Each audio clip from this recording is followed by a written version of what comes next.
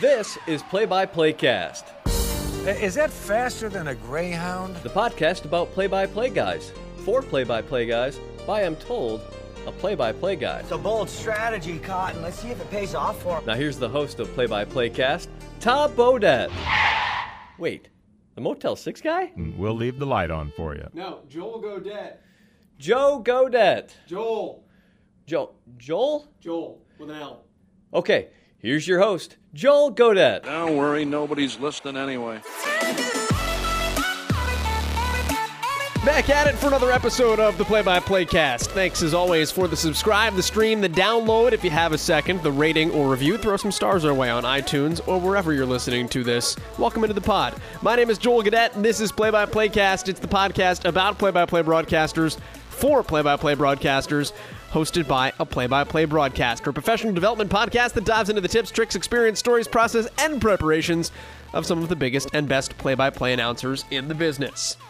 Our guest today is Jesse Goldberg Strassler, who I've gotten to know a little bit over the last couple of years, because in the off-season, Jesse Goldberg Strassler is the voice of Central Michigan women's basketball. So the Chippewas play the Cardinals, and we cross paths a little bit that way, and we see each other in Cleveland for the Mid-American Conference tournament and whatnot. But Jesse's a guy that has been on my radar as a broadcaster and as a peer in this industry before I even got to Ball State, and actually before he started doing the women's basketball games for Central Michigan as well.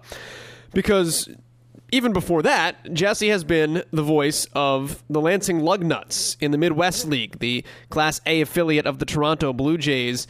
And number one, he's fantastic at what he does and is a great wordsmith.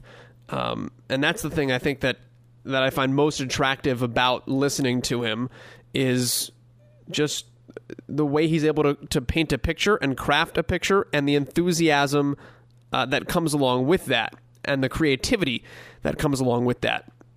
But when the very first time I ever came across Jesse was one of the things we'll talk about on this podcast, something that he has become very well known for in broadcasting circles, and that is his recreation broadcast. He does it every year now. He did it originally out of necessity. We'll get into the whole origin of it.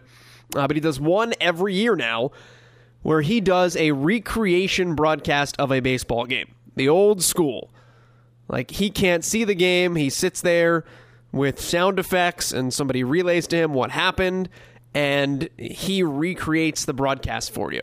And it's really kind of cool, and it's always intrigued me. So I wanted to have Jesse on to talk a little bit about that, and then we also get into the wordsmith side of things, because Jesse is also an author. He's the author of two books, The Baseball Thesaurus and The Football Thesaurus, which are both really good broadcaster resources for you. You can find them, he'll tell you on the pod, you just Google The Baseball Thesaurus or The Football Thesaurus. They're available on Amazon. But if you want to expand your vernacular, your vocabulary, I think those are the same things, which is an ironic way to discover that. But also just your understanding of the sports that we cover, two really good resources for any broadcaster to check out. And Jesse's just an interesting guy in general, like really wide-ranging interests.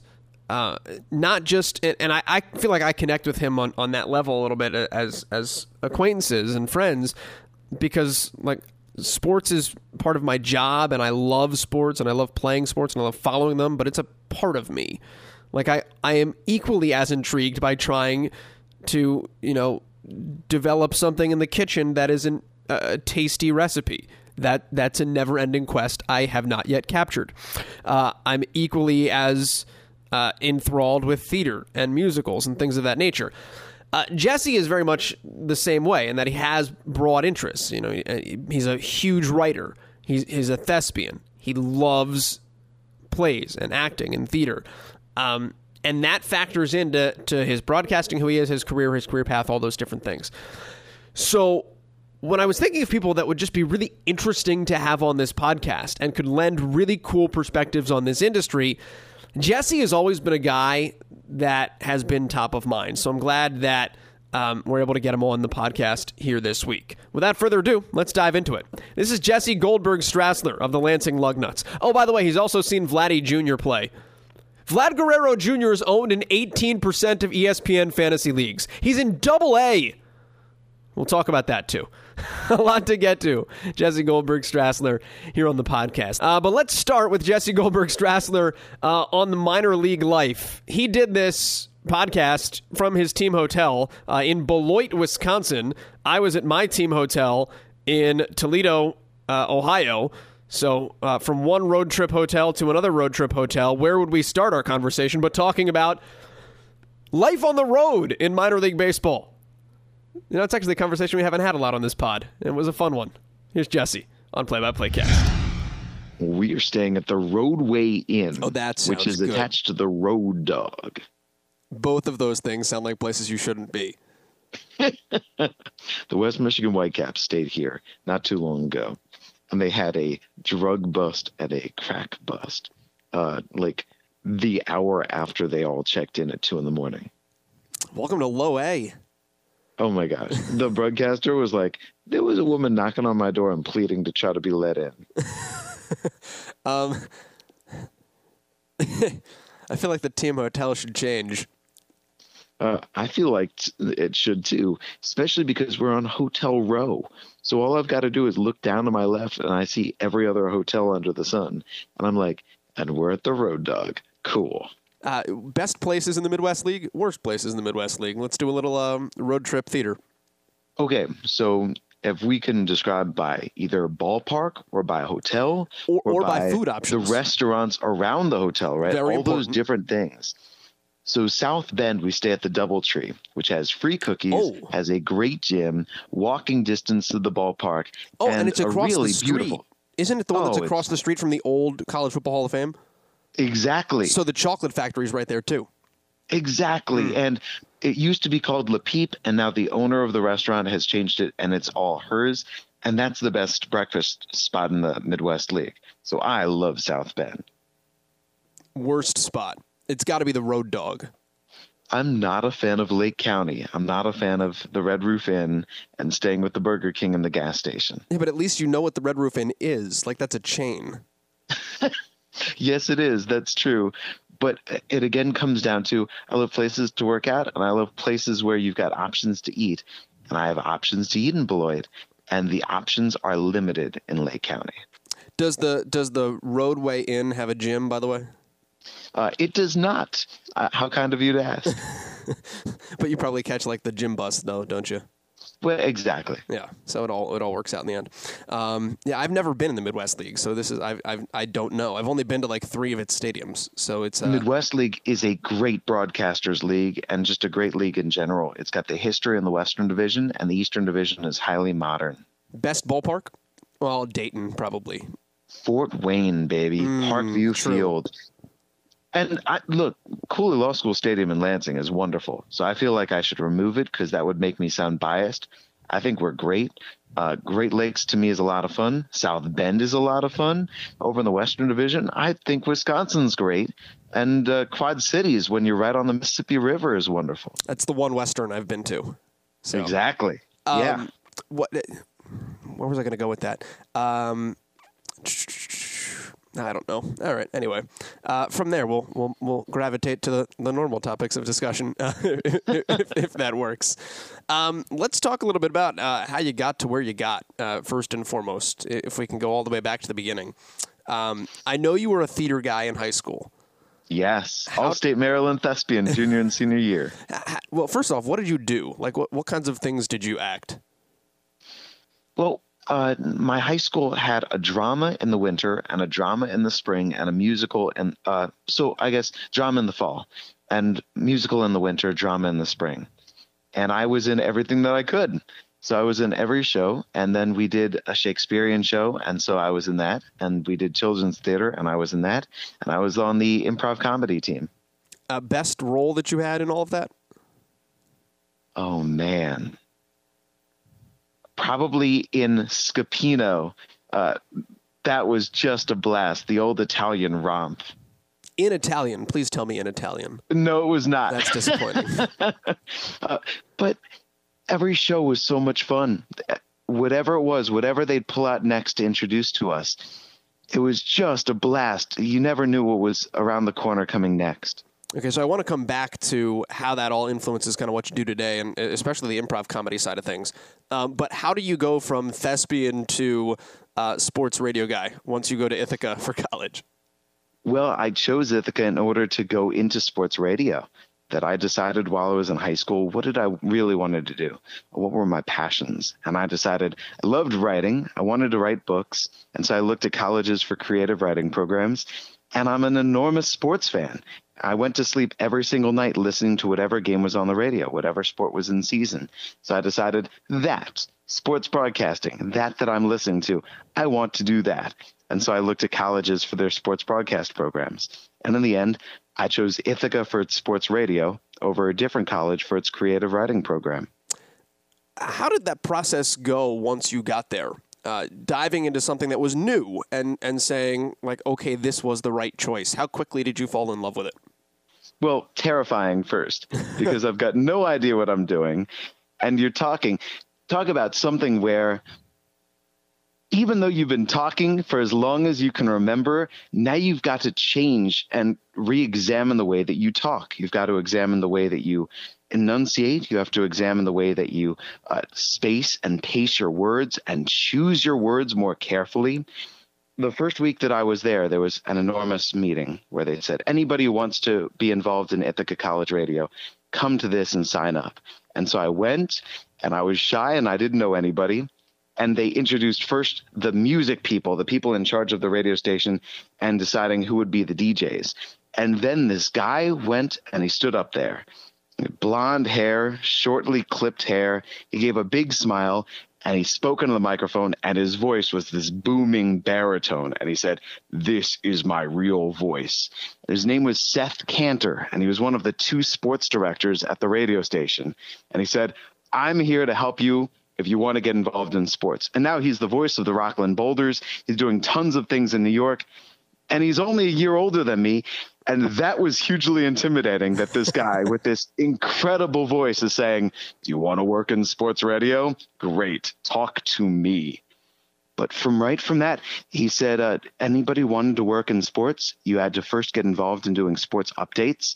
So you signed up for a 5:15 a.m. and a 5:45 a.m. spot twice a week, and you would deliver your 2-minute sports update. You'd go into the radio station at the college when it was still very dark, and it was Ithaca, so it was probably 20 degrees below zero. And that was my initial introduction into sports radio. And were you better for that? So I didn't know Ithaca worked that way, because it's very similar to the way Syracuse worked when I first got there, except we only had to go once a week. So I got you on that one. Good for you. Yeah. What was it like to start that way and to have that be your foot in the door? Boy, it sure pushed us right in the pool and said, sink or swim. So I know there were a lot of people who said, you know what, I actually don't want to do sports updates.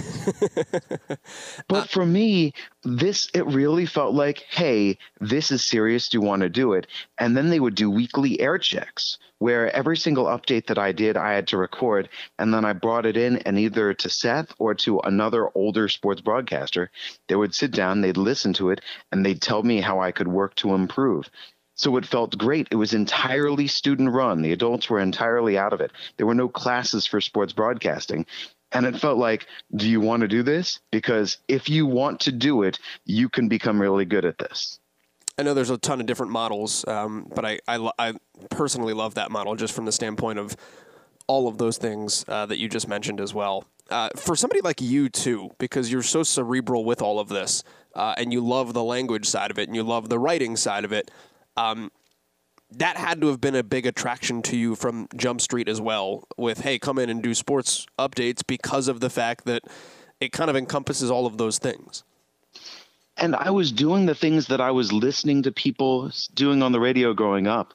The fact that I was doing what they were doing was amazing to me, that I'd been listening to these sports updates, and now there I am saying Boston, New York last night, going to extra innings, and I'd cue the soundbite, and I've got a clip in the background. I was standing next to the reel-to-reel, and we would get in these highlight reels where they'd say, clip 1, Van Gundy talking about his team. and you would record it on the reel-to-reel, cut it, get the cart right or get the mini disc right, and that way you'd bring it into the studio and have the DJ ready to cue it all up for you. It felt like I was big time. I think that was the number one attraction, was that I was doing what I had heard.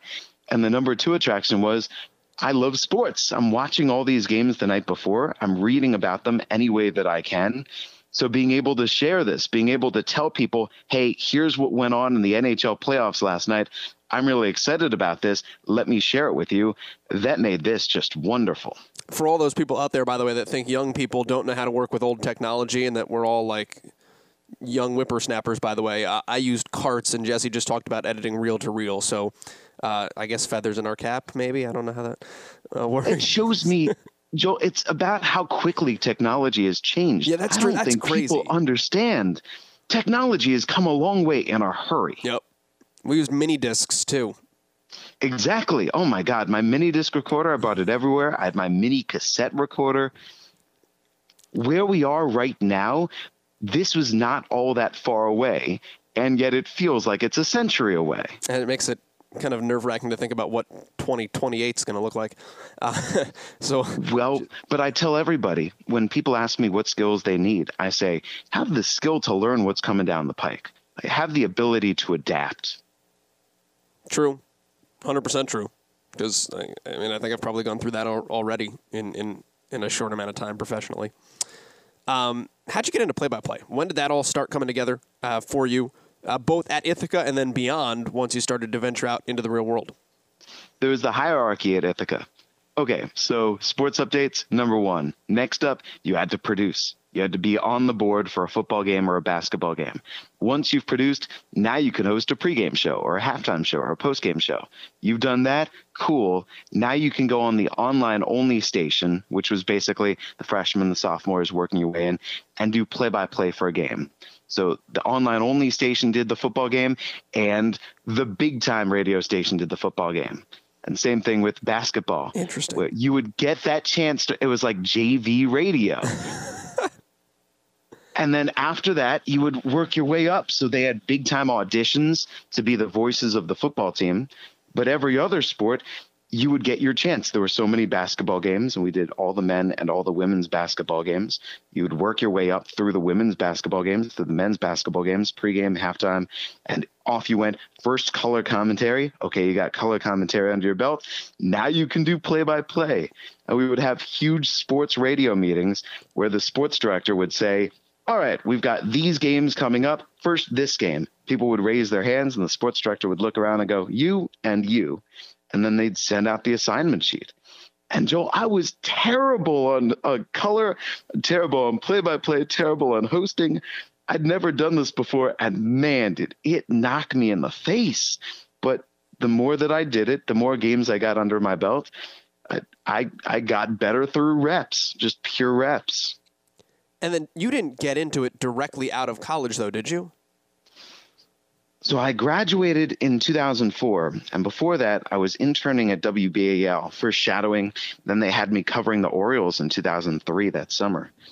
But I graduated, and I didn't get anything. I applied to any job that I could.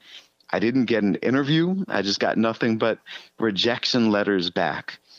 And yeah, that first year, what I did was audio description, where I went around the Washington, D.C. area, like to Jesus Christ Superstar. And people would come in, they'd get their headsets, and I would describe the musical to them. That's wild.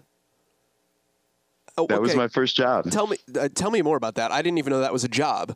So what happened? So people who are visually impaired, they come to, let's say there's a dance recital or any other sort of artistic performance, and they can't see it, or they have trouble seeing parts of it. And so they would pick up their headset, and I would be sitting in the back, or I'd be sitting off to some side where they could not see me. And I would describe for them what would happen. So, for example, Jesus Christ Superstar, I'd say a man comes in from the left wearing a white beard and white shirt, and here's how he looks. And then quickly I'd shut up because he's got to sing now, and I don't want to talk over him singing. But I would be doing the play-by-play of the musical. That's How did you find out that was a job? I was referred to them. Somebody said, hey, here's somebody. that I just heard about, and he said that he needs help. His name was Joel Snyder, doing audio description in the DC area. And I went to him, and once again, got my socks knocked off because that's something that I thought, oh, I can do this. And he put on Return of the Jedi, and he said, all right, describe this movie. And I'm going, what? And he goes, imagine if somebody is blind and they can't see what's going on, describe it to them. And so I'm trying desperately to describe the exploits of Luke Skywalker. But do it while there's no dialogue going on. Do it while you still have the sound because they can still hear the audio of the movie. So yes, you have to make sure any you weave, dialogue. Yeah. That's insane. And I could not do it. I tried really hard, but man, was that tough. How long did it take to be like, okay, I'm not going to get fired from this job? Well, it took a while because I'm thinking this is, especially the actors complained that I was talking too loud during the show. So I had to learn, okay, stand over here, talk a lot quieter. I still have this where during a baseball game last night, it was a quiet game, quiet crowd, and the pitcher's charting said, hey, we could hear you broadcasting. So that still does interfere in a way, but yes, there I am off in the wings trying desperately to get in the words before the actors start to sing. What was the most fun show that you dictated, and what was the one that you were like, oh my God, I got to do this one again? I think the piano recital was really difficult. Oh, God. But Jesus Christ Superstar was awesome. Yeah, that's cool. What do you say to a piano recital? Timmy is here. He is walking slowly toward the piano. He's added a phone book to the bench so that he can reach the keys. Exactly. He raises his hands. That's awesome. Okay, so now at that point you have that on your belt. You got into baseball with Brockton? I was told by somebody to go to the winter meetings. They said that's where you can get a job in baseball. Good luck with that. And so I had no idea what the winter meetings was. And I got my ticket, and I got my admission to the job fair with how much that costs, which is a lot of money. and I was in Anaheim, California, with tons and tons and tons of resumes and cassette tapes as my resume demo, amidst all of the slews of everybody else who looks exactly like me, wearing their nicest suits, looking terrified.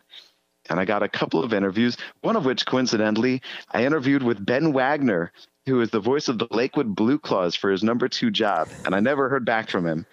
And now the two of us are tight as ever, and he's the new voice of the Blue Jays. But there was a guy there named What did he say when you told him Dan that story, by the way? Oh, my. Well, when I tell it to him, I always felt like I came across arrogant and he came across very nervous in the interview. So when I told him, I was like, you must have thought that I was a jerk. Also, why didn't you hire me? But there was a guy named Dan Lev, and I sat down, and it was the posted position was the Charleston River Dogs. And Dan shook my hand and he said, Jesse, I'm with the St. Paul Saints. This position is kind of Charleston, but really it's also the Brockton Rocks, but they don't allow independent league teams here. So this is not all quite on the up and up. How's it going? It's good that this wasn't happening in Vegas because you would have thought something like sinister was happening. Well, he asked me things like, Jesse, of the 7 dwarves, which one are you? Stop. And he asked me, of all the TV shows in the world, which one could I get you the DVD box set? And I'm going, what is this interview? At the very end, he said, so this job really isn't a baseball job. It's an office job. How do you like working in a cubicle? Is it okay with you if you've never see a baseball game? And I said, no and no. So I'm thinking I bombed this interview. But well, then a couple of weeks afterward, and I'm thinking, I haven't heard anything. I'm not going to get any jobs from the winter meetings. Nothing was extended. The people that I met there are all getting job offers extended. And I get a call first from Jim Lucas in Brockton. And then I get a call from a gentleman named Dave Raymond, who says, Jesse, they're bringing me in as the new voice of the Brockton Rocks. And I was told, I need to get to know you. And now Dave is the voice of the Texas Rangers. So how weird things all work out. But they liked me, and they hired me to be basically the studio host. I was the call-in show host for after Brockton Rocks games for all the Brockton Rocks fans to. There's no stop. People People don't call in about Brockton Rocks games. we had call after call after call where I'd say, we need to get better starting pitching. And people would say, yeah, and I think that our shortstop is bringing us down. And I would just let people vent. Who calls about an independent team? That was my first job in baseball. That's incredible. What's it like working with Dave Raymond circa 2005, by the way? Oh, my God, is he the best. First, the man sounded so easy, and I thought he looked exactly like Peyton Manning. If you see his face, I was convinced that he looked like he was right out of the Manning family. What he would do on the air, he was smooth and his voice was gorgeous, but also hilarious. For example, he's calling a game against the Quebec Capitals, Le Capitale de Quebec, and they went into his broadcast booth to get his order during the pregame show. And he was first aghast at this and trying to tell them, look, I can't talk now. I'm previewing this game. I'm talking about the game. And then he said, you know what? Let's place my order on the air. And he had her go through all of the menu items, and he placed his order as the batter is stepping in. The man was baseball radio genius. That's actually quite tremendous. What'd you learn from being in a box, not being able to see anything, listening to him for a year? Well, first, what I learned was the day in, day out process. And I'm getting my food each day, and I'm doing my game notes each day, and I'm doing tarp pulls, and I'm doing whatever else they need me to do for the Brockton Rocks. I was the number 3 guy because they had a guy named Matt Miola who was doing their other broadcasts. They had 2 different separate radio broadcasts for the Brockton Rocks. No, stop it. Yes. Okay, what was different between the 2 of them? They were on different radio stations. What? They had 2 different home radio affiliates. Dave did it on the Brockton station, and Matt did it on the Quincy station. That doesn't make any sense. I mean, That's what they did. Okay. That's a different way to do a radio network.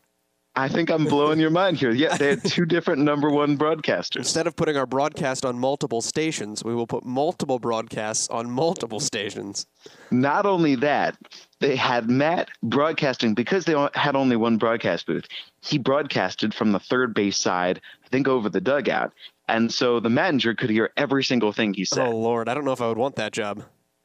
Well, it was dicey. I can't imagine what Tom is doing making a pitching change here. He went from there to the Sioux Falls Canaries, and now I think he's doing great things in Chicago. But Matt was my first partner when it came time to do our game recreation broadcast, which we were signed by Jim Lucas. It was very much, Brockton was a, let's see what we can do to promote the team. So, for example, we had a Curt Schilling bobble ankle doll. And Jim, the team president, said to me, Jesse, we need to drum up interest.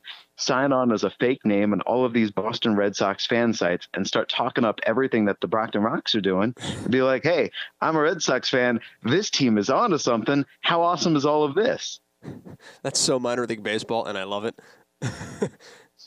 So when you say, what did you learn that first year? Yes, there was all that I learned from just listening to Dave Raymond call games, but there was everything else that I learned just about my first summer in baseball. I actually kind of love the thing I miss most about minor league baseball is that mentality that doesn't necessarily fly in college athletics because there's a certain buttoned upness that you have to have.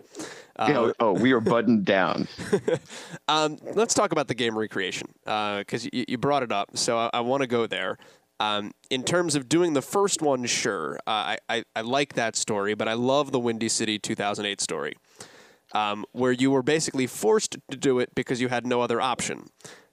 Tell me how 2008 came to be and why on earth you went from like, oh, I can't have a broadcast today to, you know what, why don't I just do it in the office and get an intern to run me the information and I'll recreate it?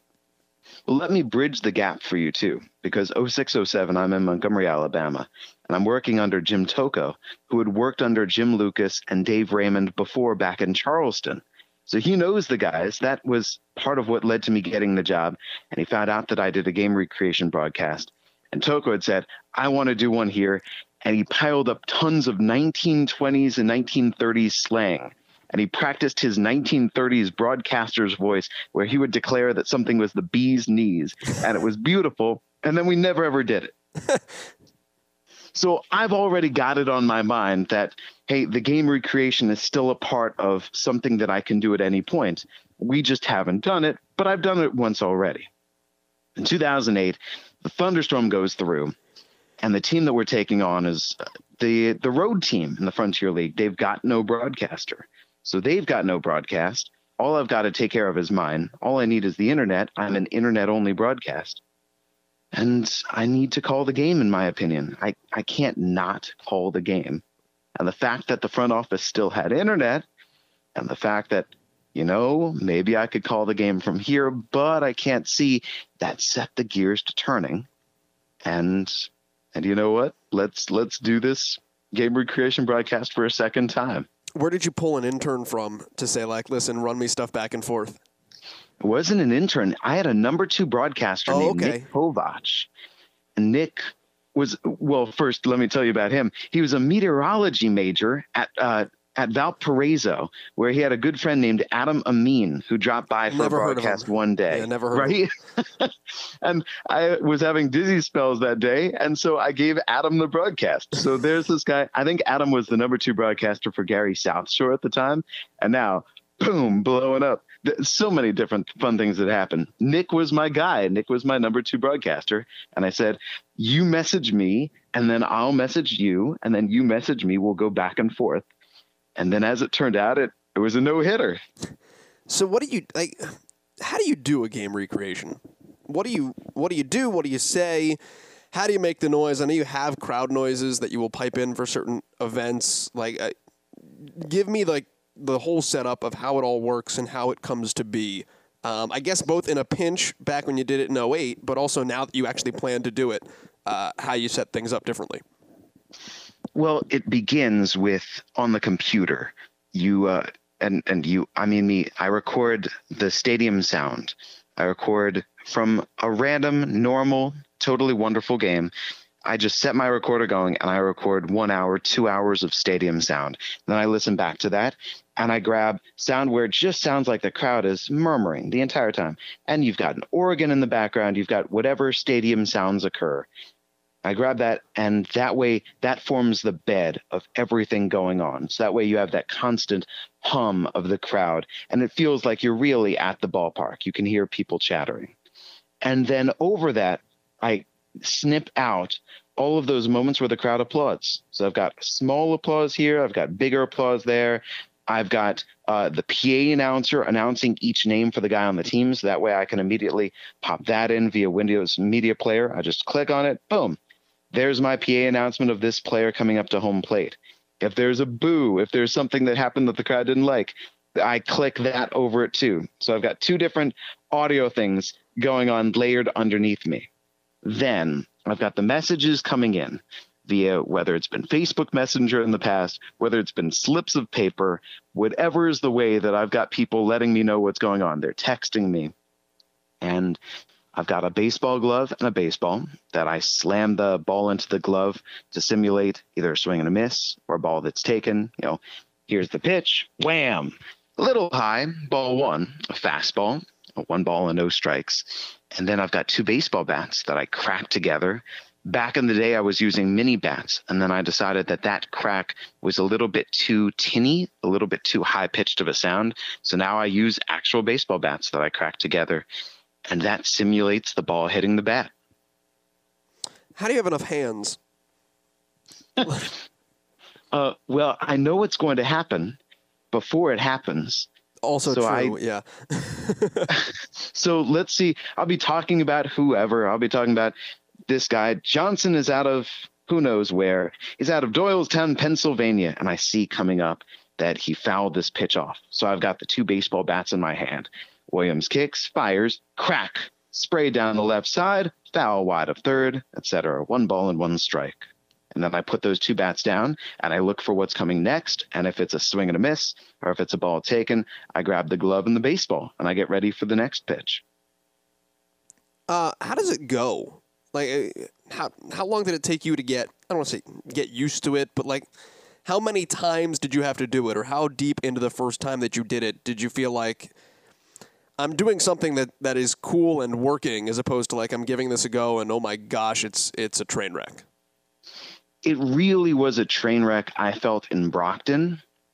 And that game in 2008 in Windy City did not feel like a train wreck. That time it felt like I was doing service. I was doing public service, delivering the game because I had to deliver the game. And then in Lansing the very next year, when I decided that I was going to continue this on as my own personal tradition, then it became a train wreck again. And each year I have moments of panic because I miss something.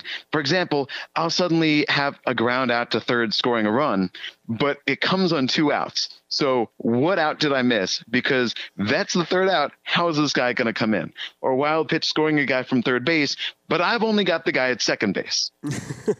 Because somebody advances on a throw, maybe you didn't see it. One of those. Exactly. Have no idea. Wait, there was a pitching change? When did this guy come into the game? Or a guy leading off an inning is not the batter that I expect to lead off an inning, so how did I go wrong? So yeah, there are moments of panic throughout. How's it made you better when you can see a game? Because it makes me think about all the different ways that I need to paint the picture. It makes me think about all the different ways I need to describe the batter, the pitcher, the defense, the coaches, the fans. How does everyone look? How's the weather? How's the ballpark? When I can't see it, I realize how much the listener can't see. How do you describe those things when you can't see it? Will you ask for messages of what does the crowd look like today? Where's the sun set? I mean, what kind of detailed information are you getting, or are you just getting the bare bones in a recreation and kind of have to, I want to say lie, but kind of have to fill with your imagination about certain other things? I see it in my mind's eye. So Vladimir Guerrero Jr. is walking up to home plate.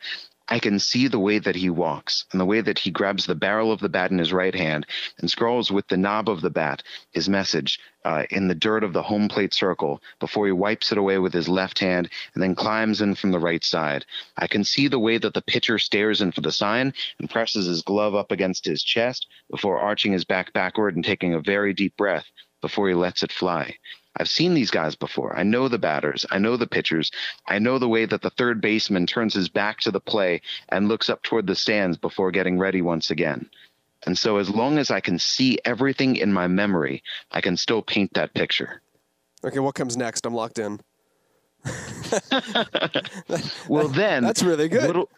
What'll happen, Joel, is that there will be some moments where nothing has happened, where I've brought myself, and I try to lag behind at least a pitch or two because I don't want to catch up and go, oh, the legendary story is Ronald Reagan with the ticker tape machine breaking down and him either having 21 foul balls in a row or him having a dog running on the field and distracting everyone.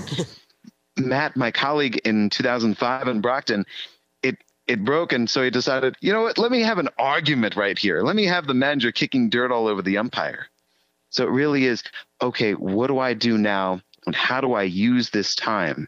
Where do I go into depth so that I'm not simply saying the pitch result, the pitch result? Do you do it? You don't do it in the press box and like turn the other way, do you? Do you go to the office or something like that nowadays? What I do in terms of, in order to connect with all the equipment, what I've had to do is, because I've gone by ISDN all the years leading up to last year, or I've gone by something that has anchored me, that has tethered me. And I've asked, where's a good place for me to be? Because I don't mind it being a public area where people can just watch me talking into the air. So what I've done is, in our press box, you can see the field, but only from the booths. That's where you have the window. And in the open press box area, you can't see anything. You're just in this open area with all the booths with their closed doors. So I've done it in the open area while the people messaging me have sat in the broadcast booth. That makes sense. It's fascinating to me, and I think it's really cool that you do it. So when is it this year, by the way? I haven't chosen the exact date, but I know that it's always in August because I'm paying tribute to Harold Arlen, and it's always on a day that's not a big night. It's not, let's say, on a Thursday or a Friday or on a Saturday. It's a Monday or Tuesday or Wednesday where it's nice and innocent. But the way that I see it is, I'm very big on tradition. I'm very big in remembering how things are passed down. And so now, far from when it started, when it was purely promotional, and then how it continued in 2008, when it was purely out of, hey, we need to do something to get this broadcast on, now I see it as just entirely traditional. I want to talk about something else that's really big with you as well, because if there are two things I think you're known for as a broadcaster, it is A, the recreation, but B, the authoring side of things. and the language side of things. So let's sell some books right now if we can. Let's talk about the Baseball Thesaurus and what that journey was like for you putting that book together in terms of what you learned, what you saw, and how it's made you a better broadcaster. In 2005, so I started up with Brockton, and until you do something, you don't realize what you don't know. And I'm trying to broadcast baseball games, and I'm describing every single thing the same way. Every single hard hit ball is drilled. Every single runner is racing to second base. And it just isn't working for me. So I decide, at the very least, I need to come up with a list of synonyms. I'm reading about famous broadcasters and seeing that they did the same thing as me. So now I've got my lists, and they're expanding, and I'm having just a blast with this. And fast forward 5 years, as I've really got a great document going now with every single possible thing I could have and asking people to add to it. I showed it to Tom Gauthier in Bowling Green at the time, and I said, what do you think? And with him and with other broadcasters that I showed, they go, this is great. This is something that you can really expand on, maybe turn into a book. I'm thinking, hey, maybe I can. And I sent it to a literary agent, just this document of probably only about 8,000 words at the time. Only 8,000. Only 8,000. And the literary agent immediately got back to me and said, Jesse, this is great. I'm really enjoying this. Let's see if we can actually turn this into something. So he asked me to double the amount of words. He asked me to put in more stories, more explanations. He said, can you find an illustrator? So I found an illustrator to do illustrations, put everything together, put together the packet for him. He said, great, I'm now going to send it out to tons of publishers. Let's try to get you paid. And it was filling my mind with all sorts of amazing dollar signs. And then a couple of months later, he got back to me. He goes, well, nobody out there is biting, and also I've accepted a new job somewhere else. Oh. So good luck with this. Oh, yeah. So my heart is just going, whomp, like the Price is Right. And so I'm stuck with this document thinking, what am I going to do with this now? And I reached out to a number of different people just to say, what do you think? And John Lott up in Toronto connected me with Dirk Hayhurst. And Dirk Hayhurst said, well, I think this is kind of boring, but what I think you should do is compile a list of slang that all the baseball players use. That would be fun. So I started doing that. And then I contacted Kevin Reichard with Ballpark Digest, who, boy, I'd gotten in touch with him a couple of years back. And I just said, what do you think about this? And he loved it. And he said, can you expand it even more? Maybe we can turn this into a publishable book. And so I worked on it, and kept on sending it back and forth to him. And that's how in 2012, 7 years after I started, it became a book. Now, what'd you learn along the way? Like what type of terminology do you use now that you did not use originally? You know what? That's funny that you say that, because probably the answer would be something unconscious. It would be things that I've now added that I don't even realize that I've added, because now I've got it. I didn't create the book because I considered myself a wordsmith. I created the book because I needed it, because during commercial breaks, I can say, boy, I've said he fires it to first base way too much. What else can I say? Oh, I can say he whips it to first base. I can say he guides it over there. He delivers it. All those different, more specific ways to describe whatever I'm seeing. So I think that the answer would come probably in listening to one of my broadcasts where I'd go, oh, how about that? I said that. That's interesting. That I think for us as broadcasters, we want words to be such a part of our language that it comes out almost as tongue muscle memory, that we're not even thinking, that we're just talking. What's your favorite word in there, or favorite words in there? I've always loved lambaste or wallop in terms of when it comes to a guy just thundering the baseball. Tattoo to me is great. So I'm in love with those verbs, but I'm also in love with all of the different synonyms for, let's say, a fastball. I've always loved cheddar or cheese or the radio ball. I've really enjoyed that a changeup is a dead fish. I always thought that was beautifully evocative. And I don't know, I enjoy learning, especially as the book has grown, all those different ways to describe the field that I didn't know about, talking to groundskeepers and saying, tell me about all of your different terms for the diamond. And so now knowing that the pathway from the pitcher's mound to home plate that you might see in Detroit, that is the keyhole or that is the runway, that to me is wonderful.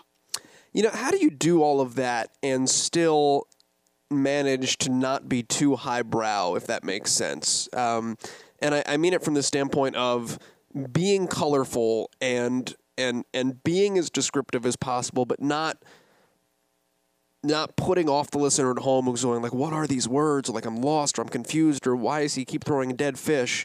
And finding the right balance. And I guess this goes to the artistry of what we do, and being able to craft it the right way. But where is the balance to you in terms of using the right terminology to be flowery but not too flowery, if that makes sense? Yes. I would argue that it's all about who you're talking in service of. If I am talking in order to broadcast the game so that my listener enjoys it, I think I'll be okay for the large amount of listeners. It's when I talk for my own enjoyment, that is what alienates my audience. Like how?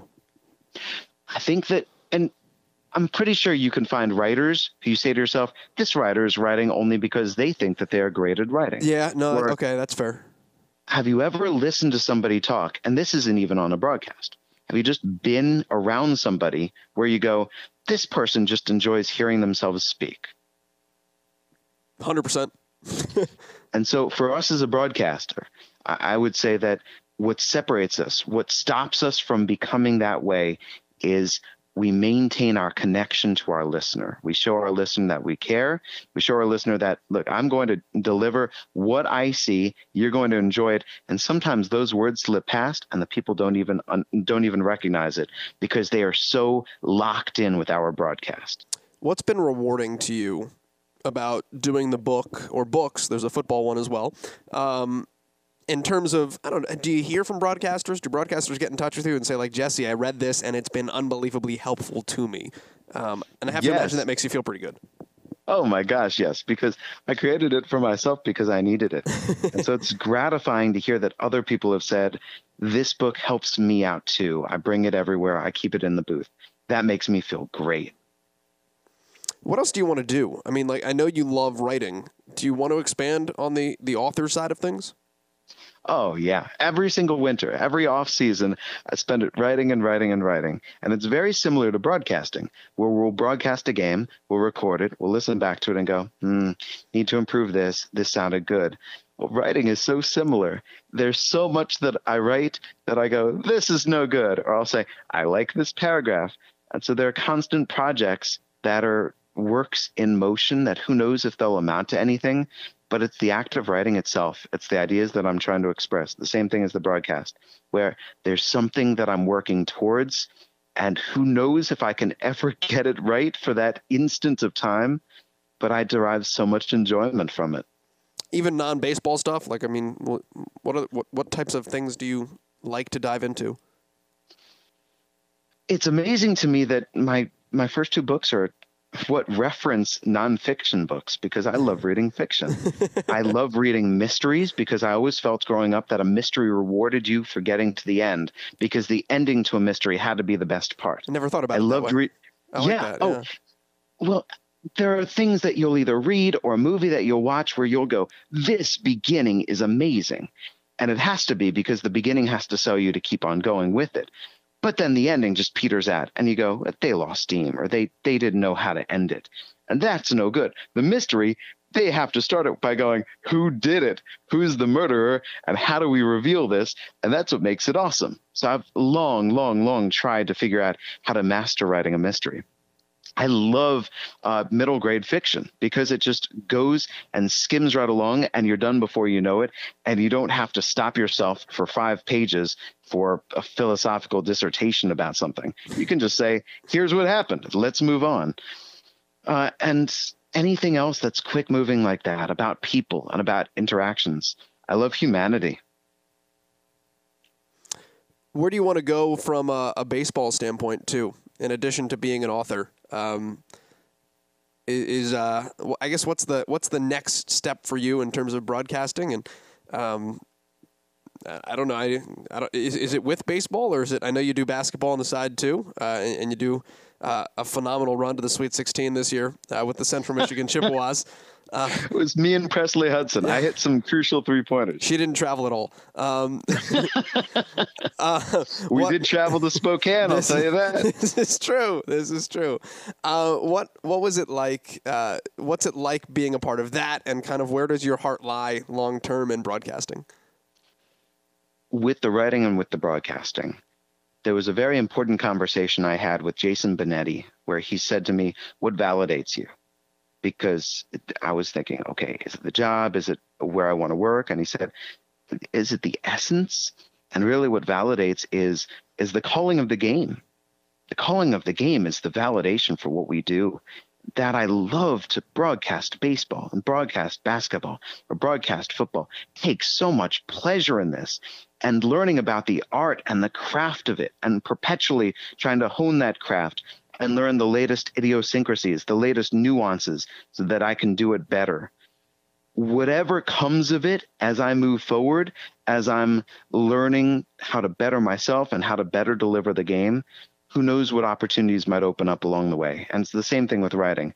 As I learn to be a better writer and as I produce what I hope to be better and better content, who knows what doors might open up. But it's got to be the essence of it that validates it rather than the job title of it. And then for Central Michigan basketball, it's the same thing with the Lansing Lugnuts, that I've been very fortunate to be surrounded by great people, that the Toronto Blue Jays and at Central Michigan University, the coaching staff and the players alike at each spot, the people are awesome. They're selfless, they have great work ethic, they're kind, and they're really funny in addition to being very smart. And that when you're surrounded by people who are working hard and they're pleasant to be around, makes life really fun. Jesse, that's a really good place to end it, but I do have to ask before I let you go, why do 15% of fantasy owners in ESPN leagues have Vladdy Jr. on their team right now? Because the man's going to be a superstar. He's in Double-A.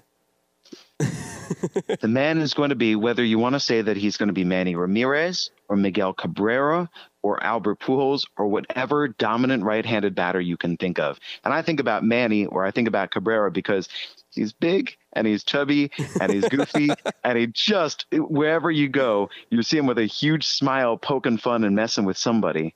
But the guy is just a hitting terminator where you figure out how to get him out and the next pitch, you suddenly can't get him out that way. He's 19 years old and he is a hitting machine. Blue Jays are going to be pretty good with he and Bo, aren't they? I'm still trying to figure out what kind of ball player Bo is going to be. What I was thinking at first was maybe an Ian Kinsler type, and we'll see how high his ceiling becomes. But Vladdy is something else. He just from the home run he hit in Montreal looks like he's a lot of fun to watch. So it'll be interesting to see as he develops. Hey, go ahead. That's the home run. What you don't see is everything else, where he's just a horse out of the stable, dashing around the bases with reckless abandon, which is hilarious. Or when Bo is settling under a pop-up on the left side of the diamond, and then 10 feet to the right, Vladimir Guerrero Jr. is catching an imaginary pop-up. The guy is just joy personified. I love that. If people want to catch Lugnuts games, or if they want to buy the books, how do they do it? For the book, go to August Publications. That's the publisher. Buy it right from there. That way they know, hey, look at this all this great interest. And it's the baseball thesaurus or the football thesaurus. The nice thing is, you type it into Google, it's likely going to come up first. And then with Lansing Lugnuts, it's LansingLugnuts.com. That is Jesse Goldberg Strassler joining us here on Play by Playcast. I did not know it was a job, and it is thoroughly intriguing to me that there are people at theaters that dictate to the visually impaired what's happening on stage in between singing. There's no way you can do it at Les Mis. Like, you got to be real good at Les Mis. There's nowhere to talk. It's just song the whole time. Like, how am I supposed to get in that Jean Valjean's on stage? No, he's still singing. That's a really cool job.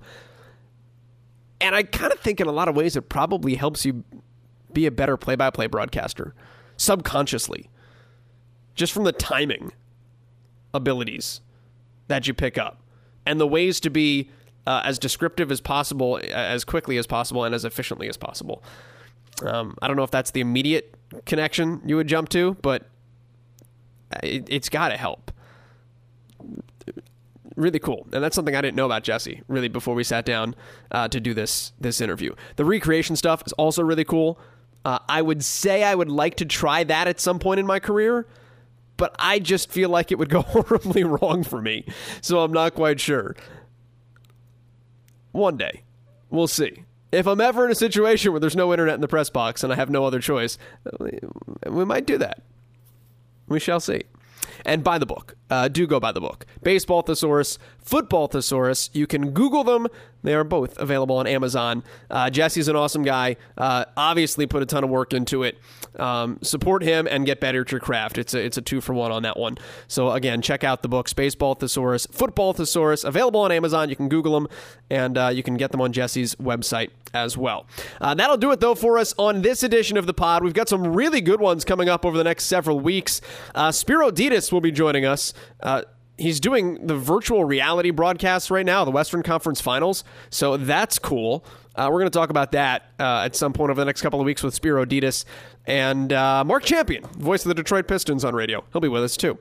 Ball State grad, Muncie, Indiana native. So we'll reminisce about where he's from and where I am right now. A lot of cool interviews coming up, and looking forward to having you back here next Friday. Find us online at PXPcast. You can hit me up on email, jgodett@bsu.edu. When we come to you next week for this podcast, I will be in Rio de Janeiro, CrossFit regional broadcasts. By the way, if you want to check it out, CrossFit website, games.crossfit.com, Facebook, probably on YouTube, and there's some stuff that gets broadcast with CBS Sports Network as well. I'm not yet sure the whole rundown of what goes where and when. But any of those platforms, check it out. CrossFit Regionals next week. I'm looking forward to it, and I'll be coming your way from Rio for this episode a week from now. In the meantime, we're out of time. The music's been playing. I got to go. We are out. This is Play by Play Cast. I'm Joel Gadet. Talk to you next week from Brazil.